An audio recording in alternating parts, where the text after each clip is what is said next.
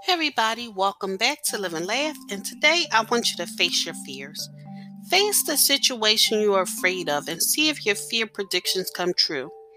Push yourself to face the most uncomfortable of challenges so you can put your fear to rest.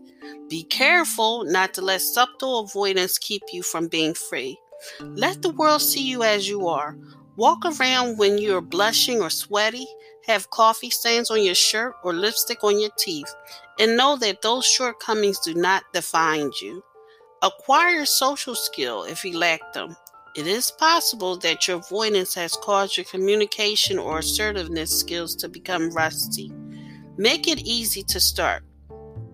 For an example, practice conversing with some others by making small talk with your family, asking where to find something in the store, or initiating a conversation with a neighbor. Practice being assertive with something minor, like modifying a menu item, declining an invitation, or saying no to an unreasonable request. Work your way to speaking up to let others know how you feel and what you prefer. It's okay to practice, especially if you're new at it. Practice leads to comfort and skill. For an example, make a daily plan and strike up a conversation, or assert yourself, or put yourself in an uncomfortable situation.